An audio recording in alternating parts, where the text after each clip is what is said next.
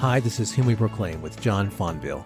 The Psalms encourage God's chosen people to worship with beautiful and familiar phrases such as make a joyful noise, enter his gates with thanksgiving, and give thanks to the Lord for he is good.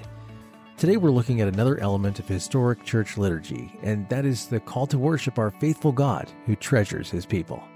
Let's listen now to this message called Make a Joyful Noise. Here's part 2. Verse 1 is a universal call to worship. The psalmist says, make a joyful noise to the Lord. And what does it say?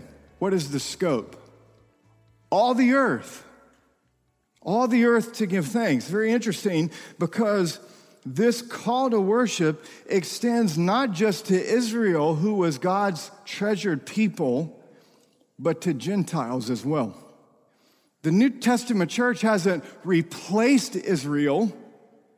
There's no such thing as replacement theology in the Reformed tradition. That doesn't exist. We haven't replaced Israel. In Romans 11:17, Paul says that God grafted the Gentiles into the people of God, so that the same commendation given to Israel, a people for my own possession, we have been grafted into that privilege and have the same commendation. You are my privileged possession, special people. Paul is just rejoicing in the work of Jesus, bringing together two groups of people who were hateful to each other. The ministry of reconciliation through the gospel, so that in the church we have one race that is in Christ. And unlike our culture that we live in that wants to divide up races, you are African American, you are Asian American, you are Hispanic American, right? We have people in our church from so many different countries and nationalities, and I love it. You're not in God's family, listen, Asian American. You're not African American. You're not Hispanic American. I'm not white man American. I am in Christ, redeemed, one race in the body of Christ, a global church, God's family. That's who I am. He has killed the hostility, and the culture that we live in just wars against each other by dividing everybody up. And Peter comes to us, and he says the church is made up of all people groups on the earth.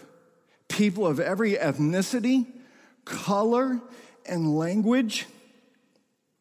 And so that, listen, because of that, we are a chosen race. Say that about yourself. Stop identifying yourself by your skin, by your customs, and your earthly cultures. That's not who you are. That's not who I see in this church. I see in this church a chosen race.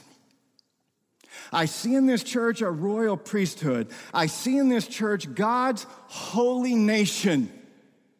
I see in this church a people who are God's treasured possession. Welcome to the church. In Revelation chapter 5, verses 9 through 10, all of heaven erupts in praise to God.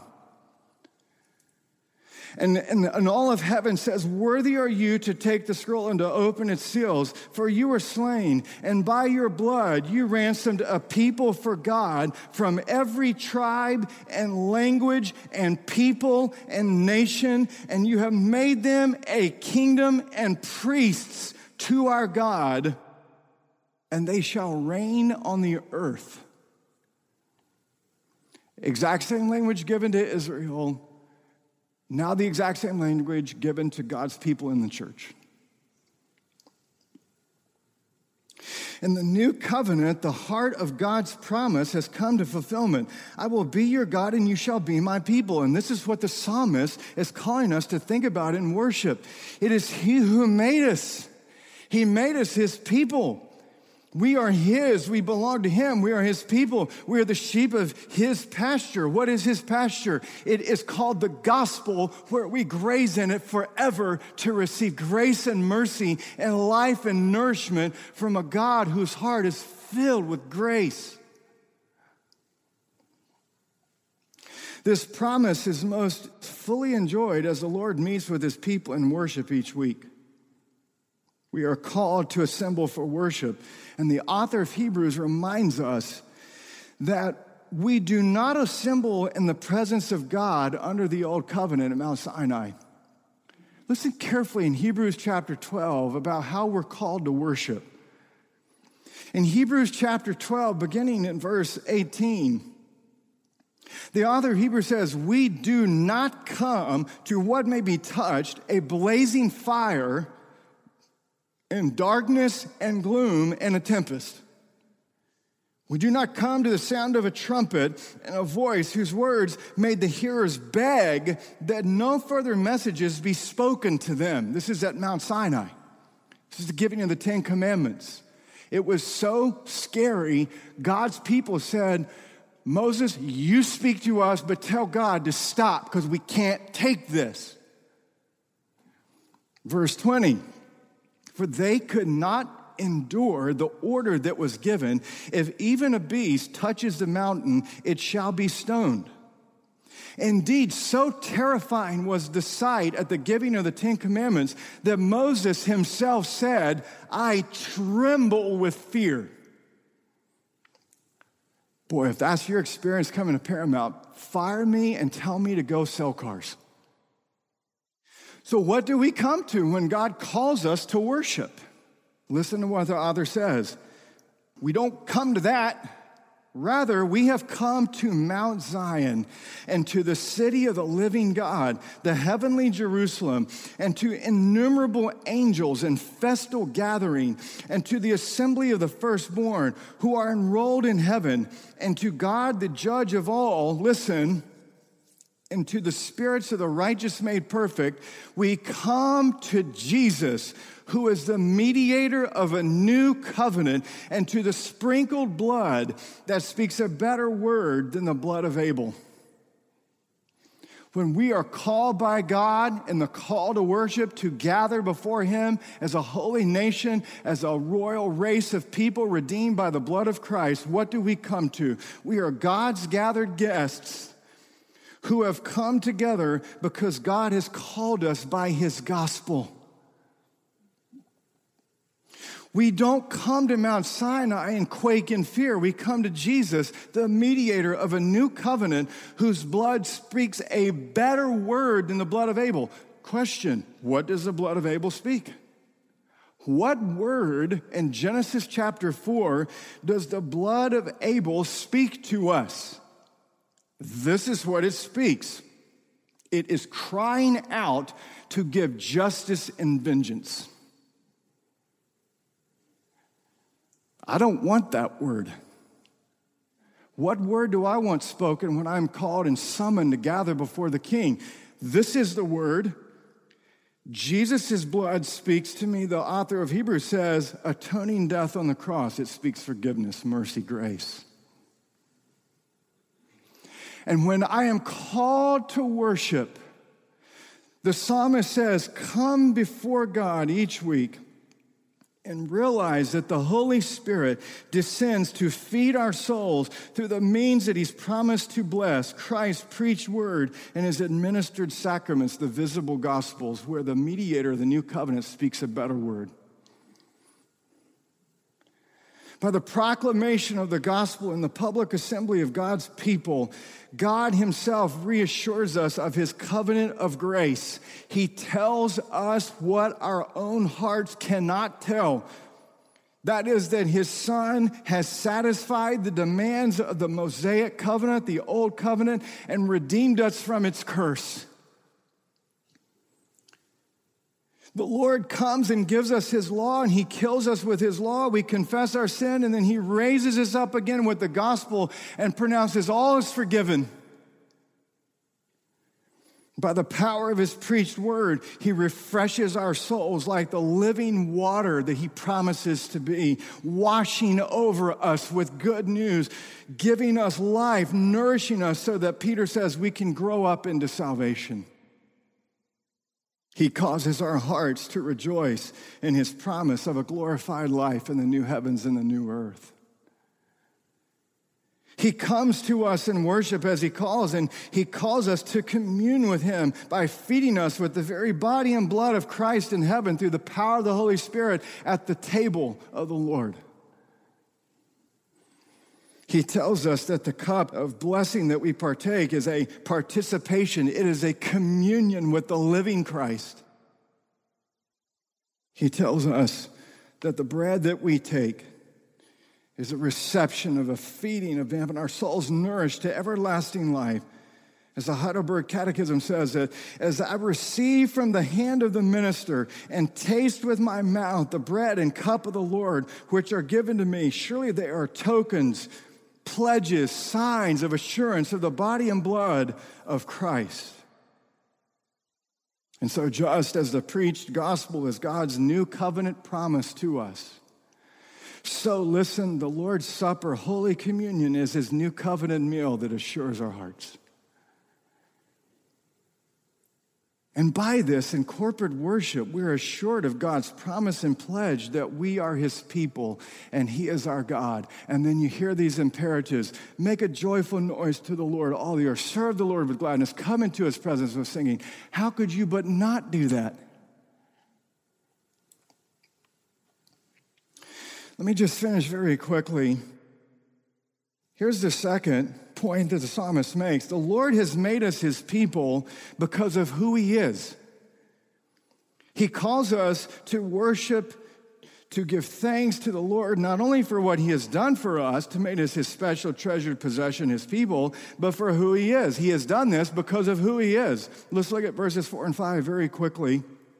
Enter his gates with thanksgiving, his courts with praise. Give thanks to him, bless his name. Why? Why do we do these things?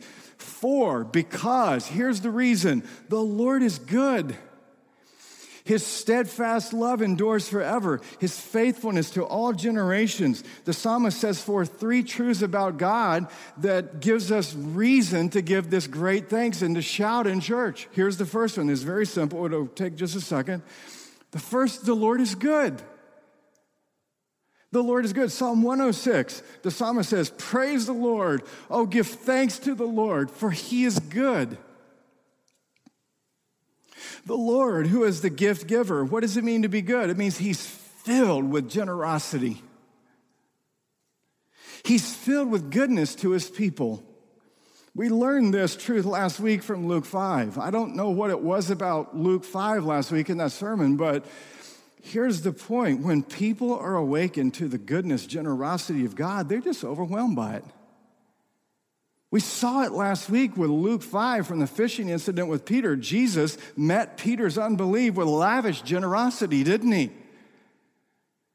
He was exceedingly good to Peter. And in the same way, the Lord meets our sin. He meets our unbelief with lavish generosity. James 1:17. Every good gift and every perfect gift is from above, coming down from the Father of lights, with whom there is no variation or shadow due to change.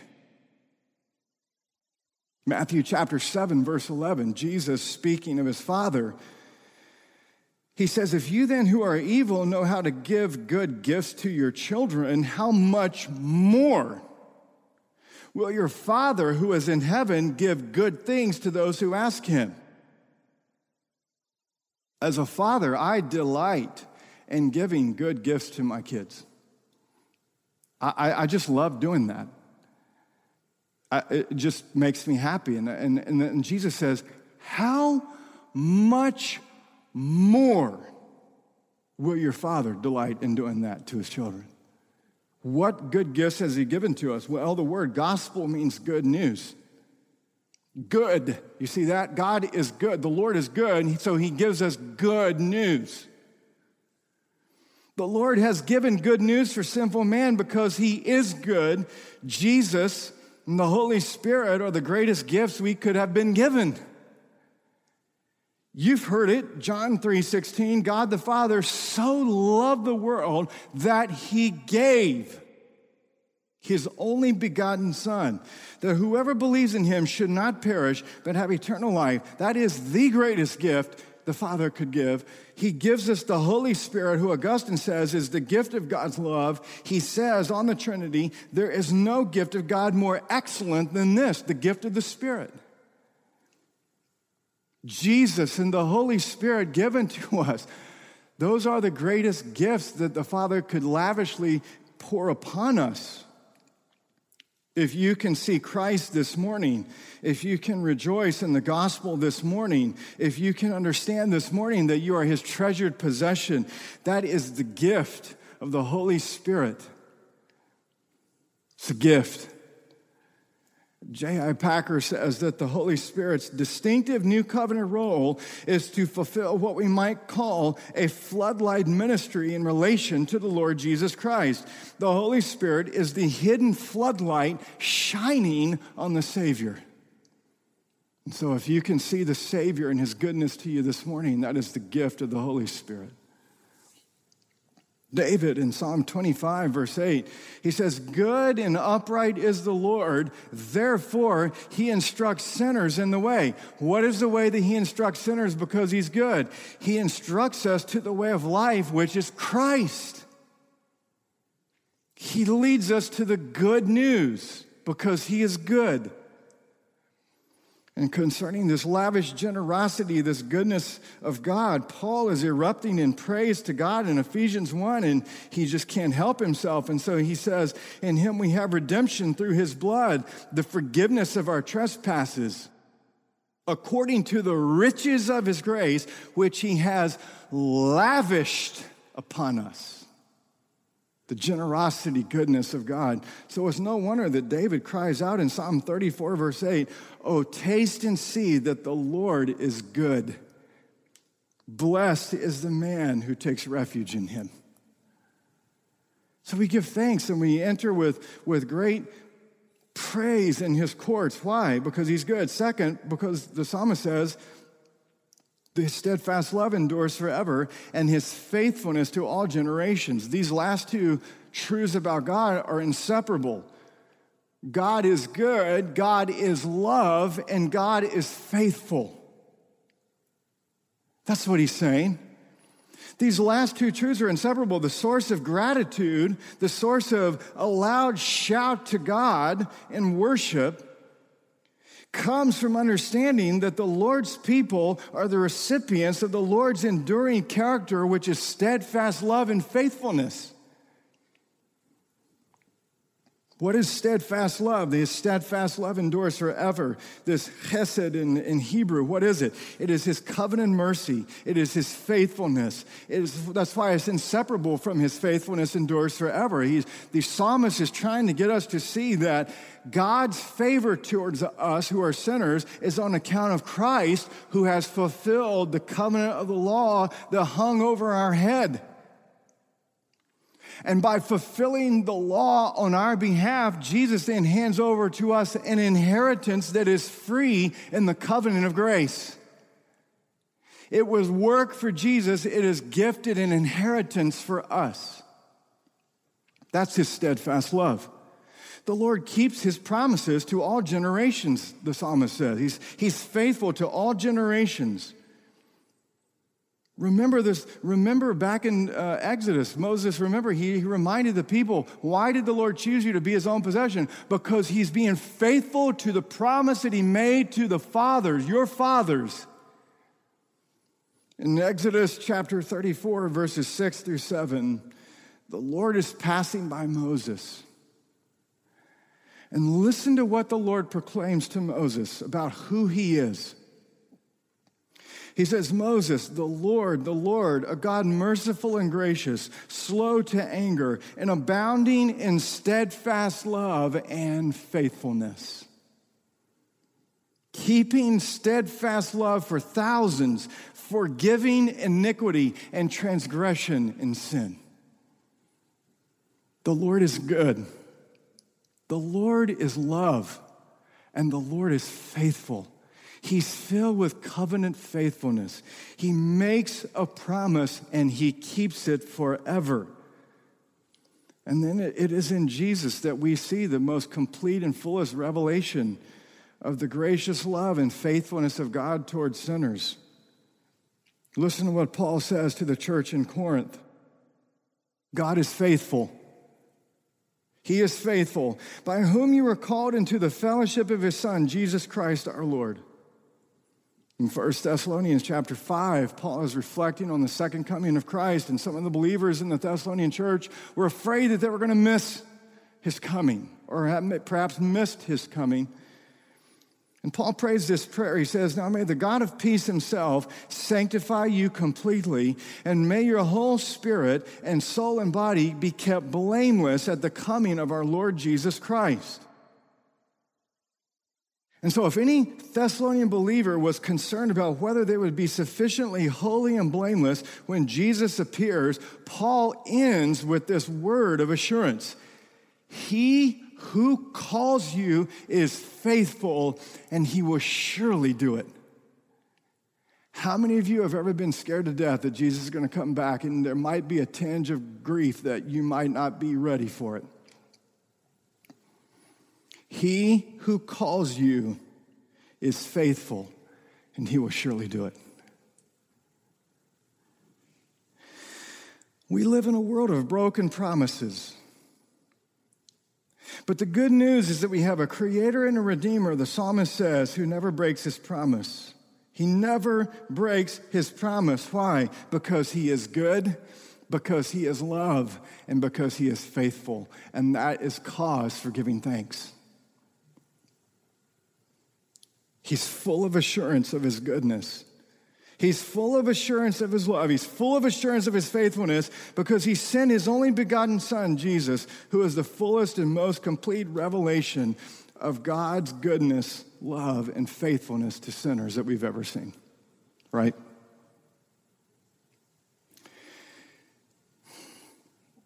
So, as we reflect on this call to worship this morning, let us remember that the triune God, each week, who calls us to worship, he calls us to assemble together. He calls us as his treasured possession. We are his people and the sheep of his pasture.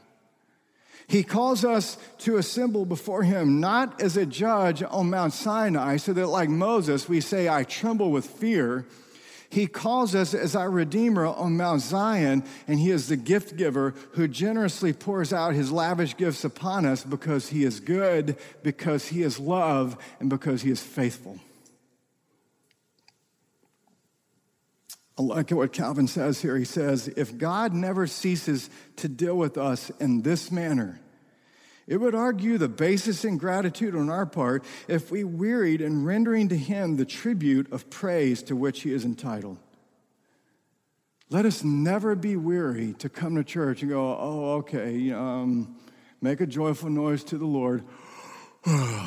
All the earth, we're his people. I'm so tired, Let us never come like that. Let us never be like that. Let us realize what the Lord has done for us, the psalmist says, and let us realize who the Lord is, which is why he's done it for us. And let us give great thanks. And so listen to this call to worship.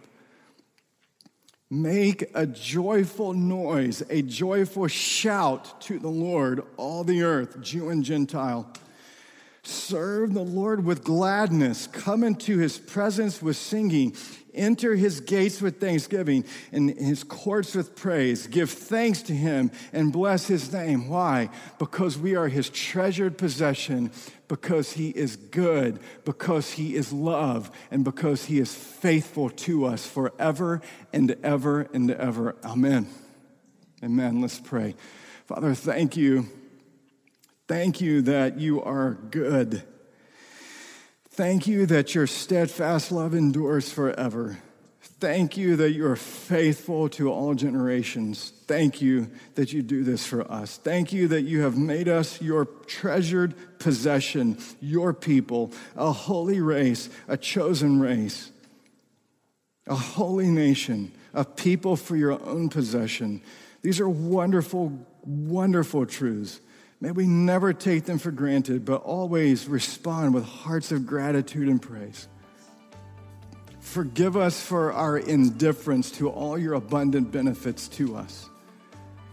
And well up within our hearts, thanksgiving as you call us to worship. What a privilege it is. We ask this in the name of the Father, and of the Son, and of the Holy Spirit. Amen.